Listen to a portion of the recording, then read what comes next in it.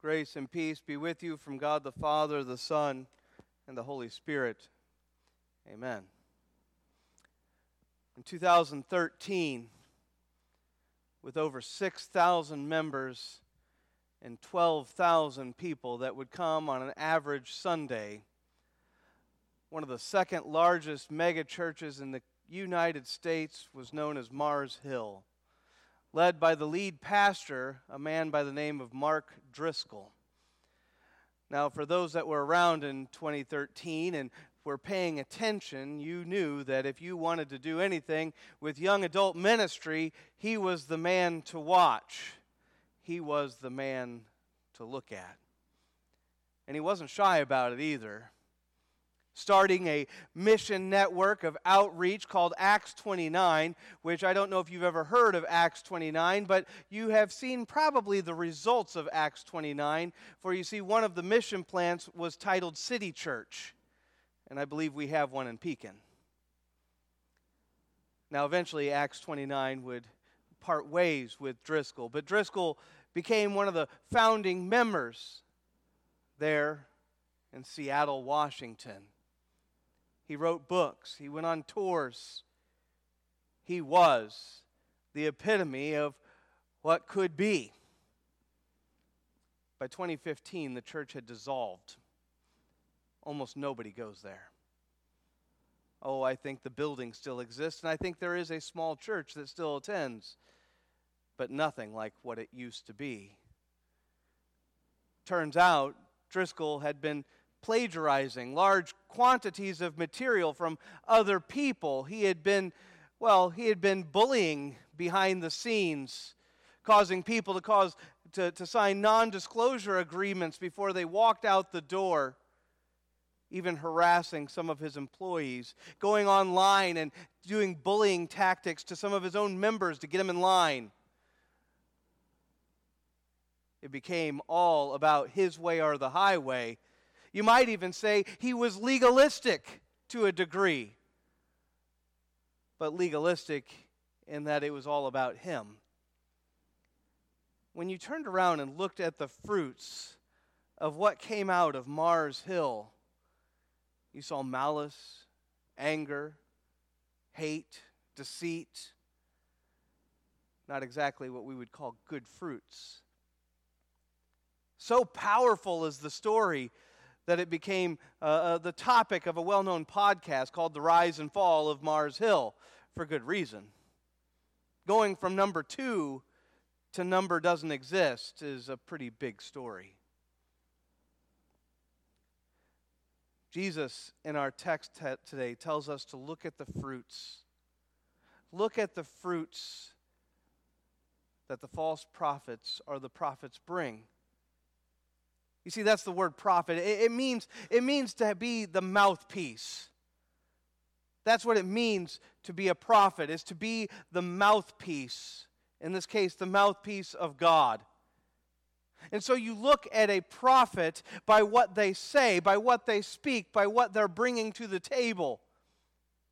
And you look at the fruits. In the case of Mars Hill, there was a lot of fruits that it brought. A lot of people that are still burned, that are still damaged from the fallout of what happened at Mars Hill. They still talk about it. Some of them have decided to never go to church again. Some of them go, but on a different level. We see the fruits.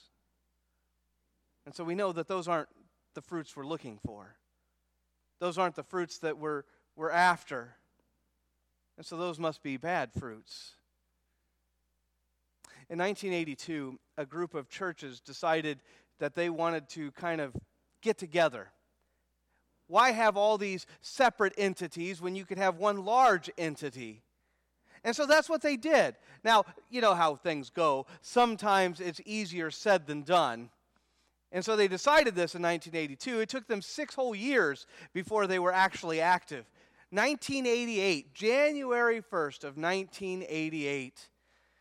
And what emerged out of this combination of churches became, well, what is today, anyway, in the United States, the largest Lutheran church body that we have, the Evangelical Lutheran Church of America. Now, in order to make all the churches happy, they did something that is fairly common for churches that tend to combine like this. They created an elastic theology. That is, a theology that's stretchy. You can do what you want over here, and this person can do what they want over here, and there's a big umbrella that fits both of them. So it's not uncommon to go to an ELCA church that might even be more conservative than an LCMS church, and then go right down the road to another ELCA church that is about the most liberal church you've ever seen in your life, that has some of the craziest things that you've ever heard of. And you go, how can these two churches be a part of the same group? That's that elastic theology that we've talked about.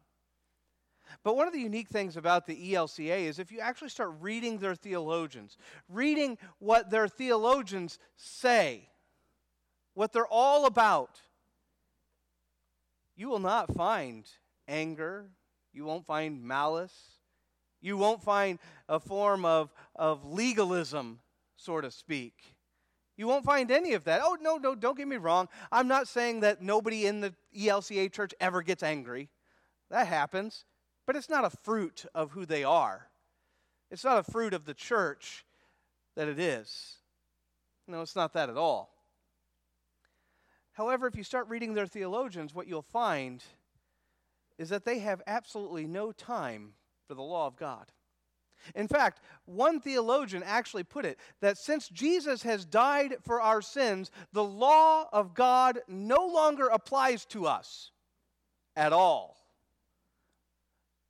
In his own words, you could literally do whatever you wanted, and you would be okay. Now, that might be very elastic.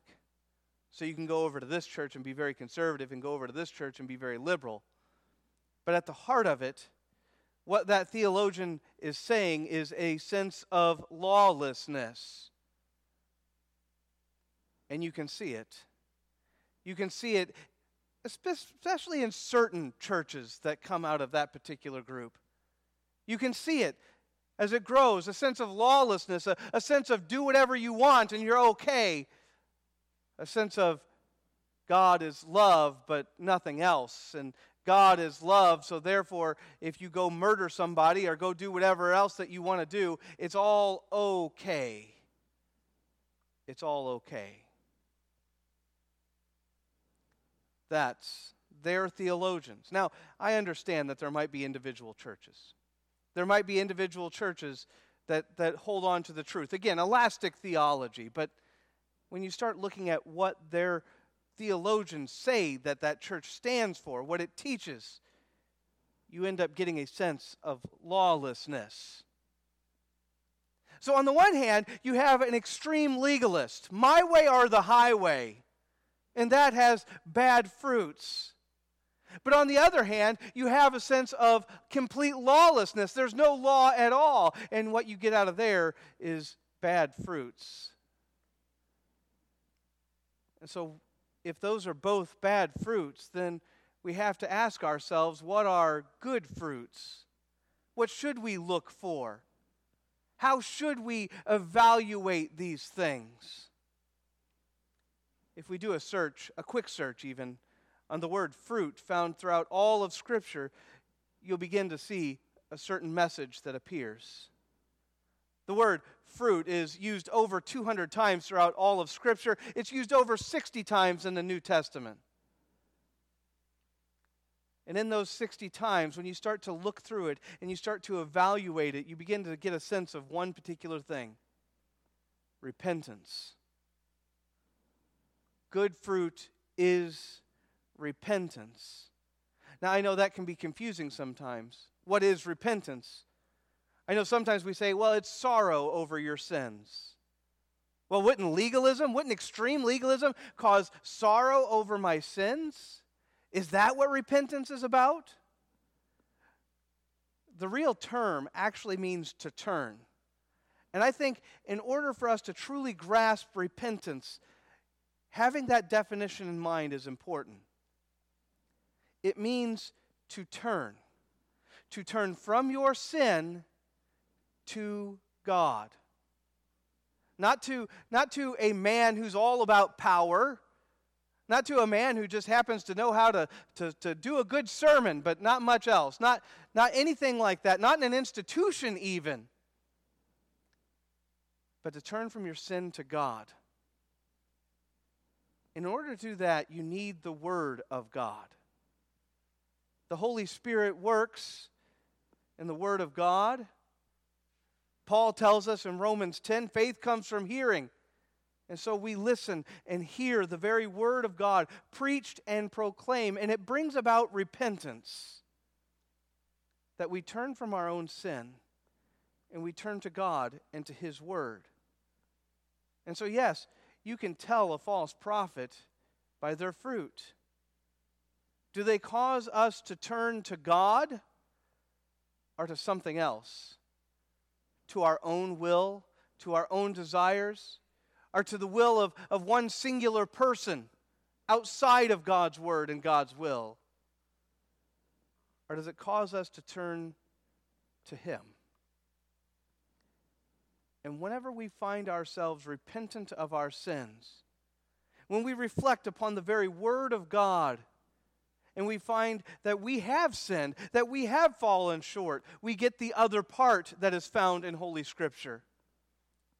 We get the gospel. We get the reminder that while we have fallen short, and while we on our walk of faith have sinned, we have forgiveness. We have forgiveness through our Lord and Savior Jesus Christ. We don't have forgiveness because of some great preacher. We don't have forgiveness because we've simply ignored the law or forgotten it. We have forgiveness for the very blood of Jesus and what He has done for us. In Jesus' name, amen. And now may the peace of Christ, which passes all understanding, keep your hearts and your minds in Christ Jesus. Amen.